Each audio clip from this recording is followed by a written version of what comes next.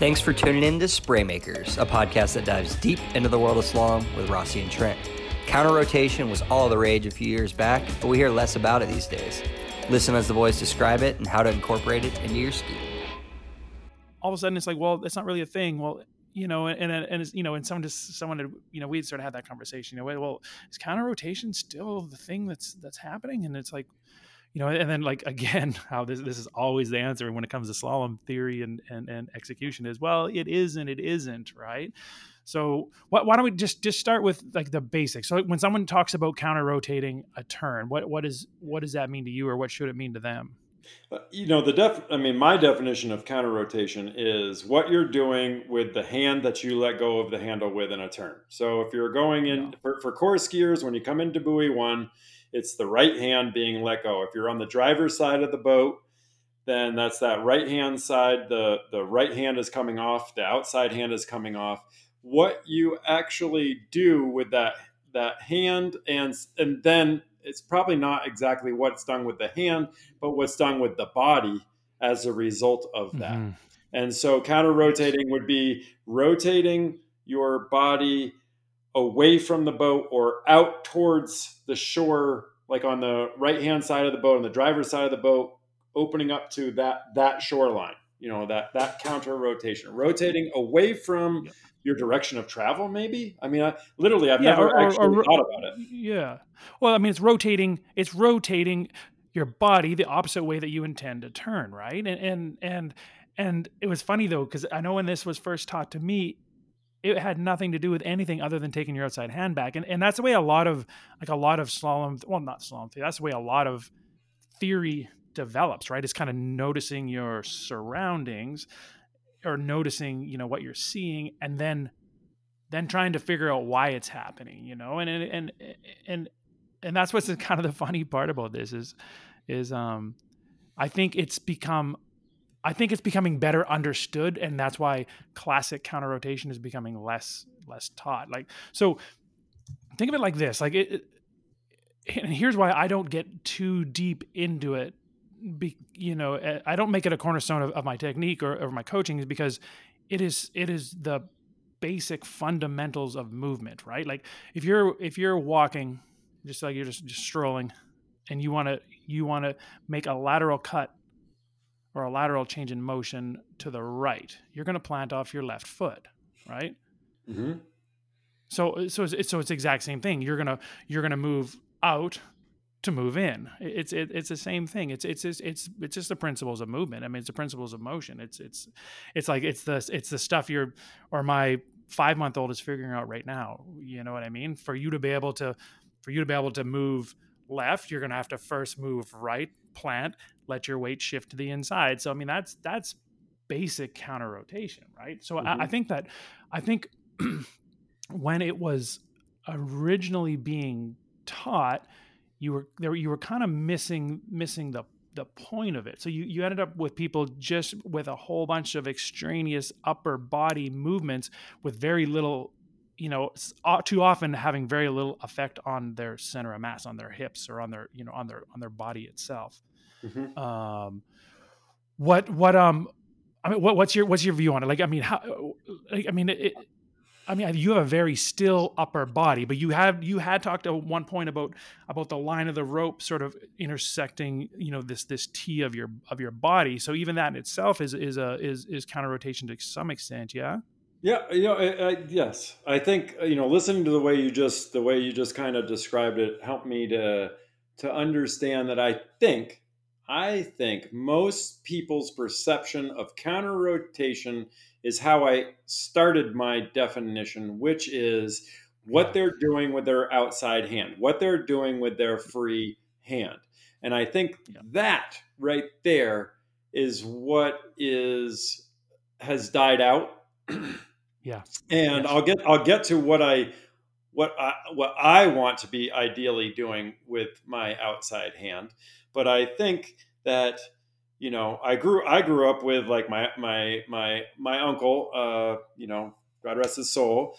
He always used to like to say, put your hand on your hip, and get that hand on your hip, Put your hand in, put your hand put in your hand in the your pocket. pocket. I hear that one all the Yep, time. put your hand in the pocket, so, I mean, literally, and you'd see Uncle Alan out there, and he was, national ranked skier and just an awesome, ambassador for our sport. But, he'd be out there, and that hand had like a hook on his hip, like he would just hook to right there, and that was his deal. And then actually, if you really look at the mechanics, that's not a bad place to have it. Chris Parrish. Right, exactly. But then, like you said, somewhere in the 90s, early 2000s, man, that's all a blur for me. I was totally living in the moment at that time. So I don't know what year is what. I love that. But yes, counter rotation started to become a thing with that outside hand, and actually, people started throwing it behind them. And so, your arm is not light. I mean, if we were to chop your arm off at the shoulder and you were to pick it up, I think you'd be surprised with, the weight at which you're carrying right there. So if you just imagine that we're going, at the apex, you're going the speed of the boat. Coming into that zone, you're going faster than that. So can you imagine throwing a 15-pound weight behind you that's attached to you and then expecting it to then swing back around? And so that's the reason why you're starting not to hear about arm counter rotation, is that by winging your hand out and back or up and back or any which way that you fly that thing, it has to then return at a similar rate coming back in. And the return is what we're really concerned about, because that's going to affect how our ski finishes. So if we have a really fast returning arm to the handle, that's going to look a lot like closing your shoulders off and going, let's say, more old school with our turn, where we're doing a power skid turn. So by throwing your arm back, you're gonna really expose that hip to be super open for a split second. You can't stay there because you've set this arm in motion. So now that arm is going to want to snap back and snap through. So you end up, in my opinion, by having an erratic outside arm motion, you're always going to have an erratic turn motion. And I think that's a really hard style to base around and to base your consistently run buoys with. What do you think about that?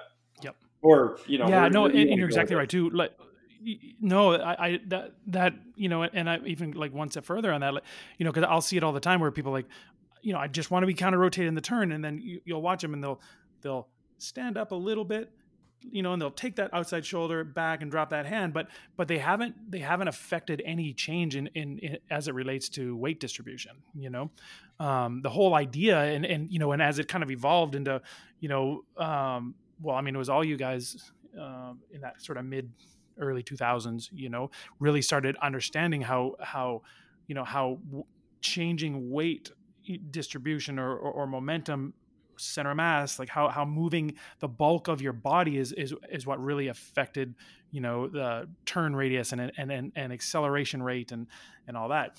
So while it's obviously not wrong, it's about how are you going to best affect change through weight distribution, right? So again, I've seen it, throwing that arm back, and I just see people, their weight shifts back, and it's like, okay, so now you've got a nice picture, but your weight isn't moving forward. So I mean, your turn is going to stall out, and it's going to be more of a tail pushing turn instead of accelerating, like an accelerating carve. Mm-hmm. So I think understanding what it is, like what is it that, like, why was that effective? Why can you look at like most of the great skiers in the world, and you're going to see some degree of upper body counter rotation, but then again, it's always like kind of, what's the tie that binds in it, and it's that their hips are moving up ahead of their feet and inside the arc of the turn. Ding, ding, ding, ding, ding, ding, ding. Yeah, right. And it's your upper body was a neat way to drag it there, perhaps, but it doesn't have the same effect for everyone, right? And then you go back to, I was at a clinic in Kansas last week, and this young guy said one of my biggest problems is my outside hand gets too high, and I was like, well, okay, but let's just look at this. Whitney McClintock, hand over her head. Terry Jason Winter. McClintock, hand over his head. Right, Terry Winter, hand over his head. So I'm like, let's not, And there was like an 80s 90s guy too. I can see the picture. Maybe it was maybe even Cider Hound. Anyway, aside, right? That maybe is a problem, but it probably isn't the problem, right? Like, so it just yeah. So when you hear about, well, counter rotation is not really a thing anymore. It's because, now we're, have a better idea of what it is we were truly looking for back then. So let's talk about that then. How do you get your hips in motion to drive the turn? Well, Or is that is that just counter rotating your hips instead of your upper body? Well, I mean, I think we just really kind of you and I had we were talking about this before we even came on, and we were like, well, I don't even know where to go with this topic, but let's talk about Yeah. it. And so I'm actually liking, the discussion that we're having, and it's helping me to formulate, a plan in my mind about what this all is. And ultimately, that's exactly what you just summed it up, pretty much nailed it, or at least it came together in my head listening to, our conversation so far, in that ultimately what counter rotation is trying to place your hips in the right spot by, Yeah. and so let's, yeah, exactly what you just said. Like, people's vision of doing something with their upper body to get that result, I don't even think that they understand what the result was, and that was the opening Yeah. of the hip. And Yeah. I think that is very important, because if your hip is not open, you are not going to be able to fall into your turn, meaning, forward and towards the boat is the into your turn. Let's say that's the simple Yep. way to think of it, right? So if you come in, when you come into a turn with two hands, and let's just say you're not going to let go of that outside hand, it becomes much more difficult to allow your hips to open up so that you can then, Mhm. at the finish of the turn, fall into the turn. So that's like probably the 30,000-foot view of why we let go. I mean, Yep. we really let go so that we can allow the ski to go away. Yes, we can lay over more, so we can get more distance out away from the buoy. Well, if you're not running 41 off, or maybe let's say 39 off, then you don't need a ton of that extension away from the handle. It's Yeah. so why are we really doing it? And the reason why we're really doing it is that's allowing if you're coming into buoy one, let's just say, and you let go of that right hand, you're allowing that the hips to open up towards the outside, to Yeah. rotate out. And as they rotate out, your body can rotate up over your ski, and now your left hip is set into, I don't know, I guess it's what I would call like attack mode or efficiency mode, Yeah. where you can use your boots/feet to then arc your hip down and towards the boat, which is going to roll that ski and pressure the front of that ski to start its carved in, and to have your body going into that turn, which is going to be able to stay over that part of the ski from the turn into the wake. Obviously, just trying to add the most amount of power that we can, Yeah. or Yeah. whatever. I mean, I think that's just kind of my quick take on. No, it's 100% it. And yeah, and really that's what this is. And like, you think, if you can find a photo, they're not that hard to find because there's so many of them right now, but find a photo, one of you from the 2020 photo shoot stands out, and it's taken from directly overhead nearing the apex. Like, the buoy's probably 15 feet ahead of you, so you're probably at your apex. And because it's from straight overhead, I mean, your entire body is literally ahead of your feet, ahead of your front ankle, right? Mm. And it's that's your center of mass, like like the sort of between your quads and your pecs, we'll say, the center of your body, where the majority of your weight is being carried. It's being able to come up and arc that inside the turn. Like, you're trying to lead your feet with your mass, with your body, right? Or more accurately, with your hips. So that's, that's where this whole thing. So, because this conversation just keeps coming up, like, well, counter rotation, that's not really it anymore. But because it's so fundamental to movements, right? It's absolutely, it can't go away. Otherwise, we're not going to turn, or we're not going to be able to move our bodies. We're not going to be able to move our skis. Go back to like one more analogy. Think of so if anyone that watches basketball or has played basketball, think about what a crossover truly is, right? It's a hard plant in one direction to go the opposite direction, right? And that's kind of how you shake the defense, because they even though they should know it's coming because it's the fundamentals of movement, they get drawn into the first movement, and ignore the second movement. It's the same thing as slalom. It's coming slalom for you to make this left hand turn at one ball. You're going to come up, move everything to the right, meaning rotating your hips so they can fall, and you can drive your weight to the inside. I mean, it's a mountain bike turn. Yes, I use that one all the time too. 100%. Yes. You take a beginner mountain biker. Take a beginner mountain biker, and they're making turns by shifting by turning their handlebar, their front wheel, in the direction of travel. That's beginning mountain biking, right?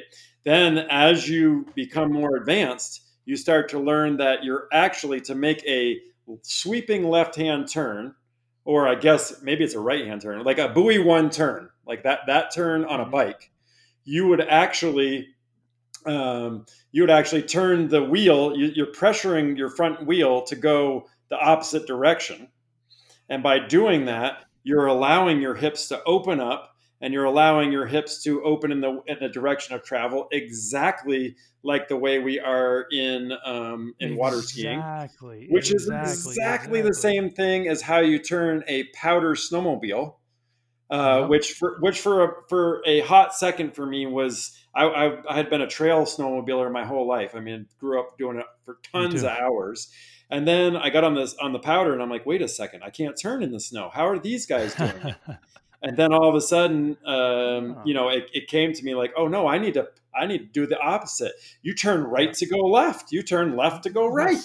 And then that allows my body to lead the turn, which then powers the whole thing through. And not only does the turn feel better, you're completely balanced, Yes. And so now we're let's tie all of these together then. Mountain bike, that snowmobile analogy, skateboard, slalom ski. Okay, so go back to the beginner on a bike versus the guy who can like rip a turn, right? So the beginner is going to have to stay right over top of his cranks, right over top of his pedals, right over top of his feet, if you will. So we can so it relates to slalom skiing, and he's going to have to like rotate. Where the mountain biker who's got skill, like a higher skill set, can steer to the opposite direction, let his whole body fall inside that turn and rip. Okay, so what allows for that is speed, right? It takes the faster you're going, the more your base, so that's your wheels on a mountain bike, or that's your slalom ski in the course, the more your base is going to support those movements, right? So that's where my approach is always about speed, because if you're going slow, these movements they're not open to you. Your ski won't support it, and you're going to fall into the turn or fall hard against the rope, whichever one happens first. Ding, ding, ding, ding, ding, ding. You just got 100 on your test, bro. I mean, that's no, I mean, but that, I mean, I was literally sitting here like, where is he going with this? Because all I wanted to talk about was speed. And then you went right to speed, which is it. Like, in people, this speed is not the sensation of going too fast. I would just like to make a sidebar. Anytime you feel like you're going too fast, you're going too slow. I know that's really hard to wrap your head around, but that is the honest truth. If you're going, what you mean by that, like, is that you are going slower, but what speed you do have is going in the wrong direction. Exactly. Like you're going down max speed will never feel fast. Yep, exactly. No, the pass where you get finished and you say, "Gosh, that was so slow and easy." That was your highest speed pass. You maintained, and you reached a higher top speed, and you maintained a higher average speed through that course than you did on the other passes that did not feel as good. And, I remember watching Andy Mappel's, slalom technical video. And, he just, when he talked about gates, he's like, when I go 100% through the gates, and so people come to ski school and they'd be like, yeah, so I was watching Andy's and I'm pulling my brains out through the gates, but I'm going 100 miles an hour. and I go, well, that just means that we didn't get our angle established before we turned in. And so what we maximized by doing this improper technique was tons of down course speed. What you and I, whenever we're talking about speed, it has only to do with side to side speed. I want to limit my downcourse speed. I mean, obviously, you can't limit your downcourse speed too slow, because if you get tons of sideways speed but not enough downcourse speed, then you will actually run out of speed before the buoy. So, I mean, there's a component there for sure. But anyway, speed it's so important. If you're on a bike and you're standing right over you're right over the top of your bike, then yes, you're going to be rotating your handlebars to turn, and it is like try turning your bike at the slowest you can possibly make a turn. It's terrifying. I mean, you're like, there's no support. I got nothing. But you can do it, and if you use your brakes and whatever, it's a good skill to have in the book. But do we want to be basing turns off of that? No, because that's the line that has the most minimal amount of error that you can have. Like you have to run a perfect line if you're going to run that narrow straight line. If you add speed into it, you can add these movements that we were talking about, and you can lead with your body, and you can get your body to the inside of the arc, and then all of a sudden things get a whole lot more fun. There's a whole lot less slamming on the body and things like that. So, I mean, I don't know where I'm going with this. I'm kind of rambling, but I mean, I think it's really important to understand that, we need speed to support us. And I think most water skiers that aren't listening to this podcast, or whatever, but I'd say a majority of people in the past have been trying to get rid of speed. Like, AKA, look at Moomba, look at Gates. You've got a couple of people out there where you're like, what are you doing? I mean, you're out there gliding through Gates for 7 miles. A little too fast. I'm going to go easier on this one. And again, when it was like really the problem was a lack of angle and direction, and then a subsequent loss of speed. So like more progressive. Yeah. But yeah, so, and it's that thing, like it's you want to start establishing these movements while you still have enough speed to support them. So, I always tell people, like you need to start coming, you need to start rotating out and advancing your hips into the turn while you're still on your upward swing, because then it's going to support you. If you've waited till you've slowed down to your slowest part of your turn and try and do it, that's when you're going to fall in on that hard turn. Either literally fall into the water or fall until the boat gets far enough ahead of you to pick you up and load, and then you have excessive load without ever having established that angle. Do you think about your hips? Do you think about a hip movement at apex? I do on my offside turn. As I'm at the apex of my offside turn, I do not so much to advance it, because it's already happened at that point. Like it as long as, okay, so how I advance my hips is on that upward swing, like after, as I come through the second whitewash, as long as I keep the load, because they're so low at that point, as long as I keep the load channeled low through my inside hip, or not let the handle come away, same thing. As long as I keep the load on that hip, as I stand up, the boat is actually going to advance it for me, right? So then the only time I think about actual hip is at the apex as my ski starts to come through on my offside turn. So a lefty, that's 2-ball. I make sure that that right hip fall back. Yeah, I don't let that right hip fall back. Okay, well, because so you're focusing on don't do something. Right. Yes, don't rotate. So for me, I just have a word like freeze. Like I'm going to freeze my hips because I don't want them to rotate faster than my skis coming across course. So, and then again, what's that? The effect it's having is it's leaving it's leaving my hips counter rotated, or leaving my mass leading my, or allows my mass to lead my feet through the entirety of the turn. Mm-hmm. If I rotate them into the turn, like as if I was going slow on a bicycle, rotating the handlebars, my weight's just going to go back. Mm-hmm. Yep. Yep. For me, do you have any thoughts in terms of the like that? I do not. Yep. I do not think about hips at all. But the hips are a byproduct of what I do, I think. I mean, in my opinion, like as I'm coming in, I mean, onside turn, it's pretty, I mean, your stance is already setting you up to be open and be, it's a more countered natural stance. That is why it's called your onside. It is, you're on more than you're off. You know what I mean? Like you can blow it and you're still fundamentally pretty good, unless your name's Chris Rossi, and then you, for some reason, have the biggest blank in your head ever at 2.4. But I can tell you why. I already know the answer to that. But getting back to it, offside turn. So both turns, really.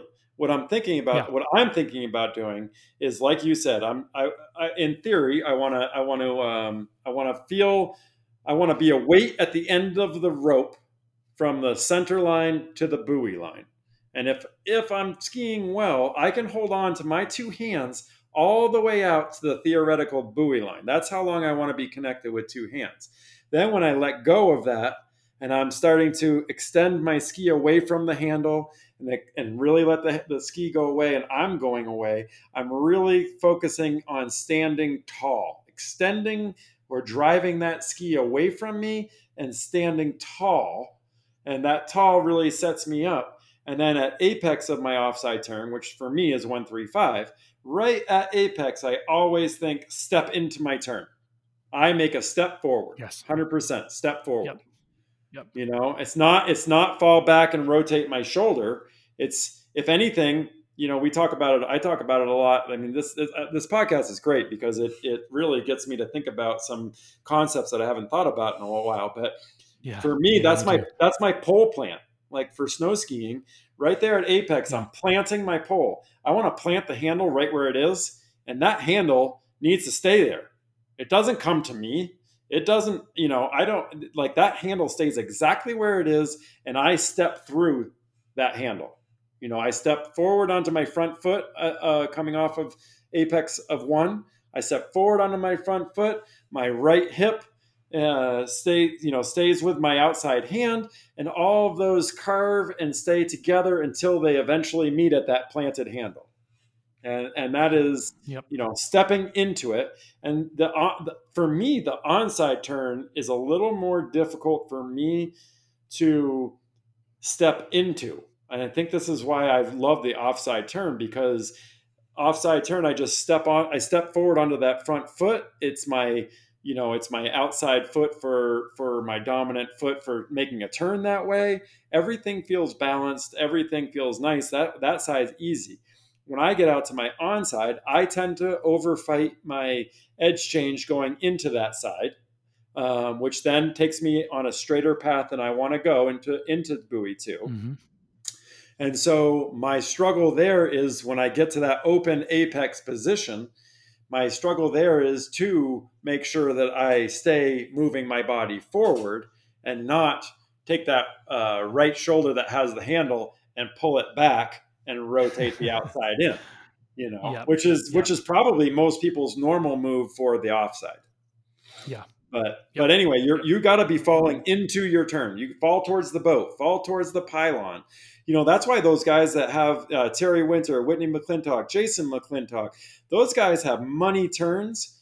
I'm not saying that I'm a big proponent of having a high hand, but I think that high hand up there means that the handle is low into the inside. And I think ultimately the benefit of that is that they are having to go forward to get to the handle. Yep. And they're offsetting their hip a little bit more. It's absolutely just a counterbalance move, but yeah, I mean, that's just it. Like, it's, when this conversation keeps coming up, it's just because, things are being, it's not like counter rotation as it really exists. I mean, obviously that never went away because that is the fundamental principles of movement. It's just how are we achieving it, and we're achieving it, with more paying better attention to what it is we're actually trying to achieve, and that's getting your mass leading your feet, and if that if the best way for you to do that is by taking your outside hand back and drawing that inside hip forward at the same time, that's fine. That's fine. Also, I'd just be open to exploring, more the most efficient means of doing it. Anytime you can strip away an extraneous movement, strip it away. Play with it. See if you just by moving your lower body a little bit more, and then again, my suggestion for that is just start it early. Start it while you're on your upward swing, while your ski is going to support more of that movement. Yep. But yeah, keep counter rotating. Don't worry about it. Yeah. Well, now that we work through it, I understand what we're doing. Now I can say counter rotation is not dead. It's just evolved. My take on it is just remember that when you put that outside arm in motion, the rate at which you put that in motion, it's going to want to come back at that same rate. So if you throw your arm, it's going to want to throw back to the handle. So you're going to have very erratic body motions. I think what you and I have summed up in this is that counter rotation should only be looked at from the below your belly button down. If you look at that, we do want to see counter rotation.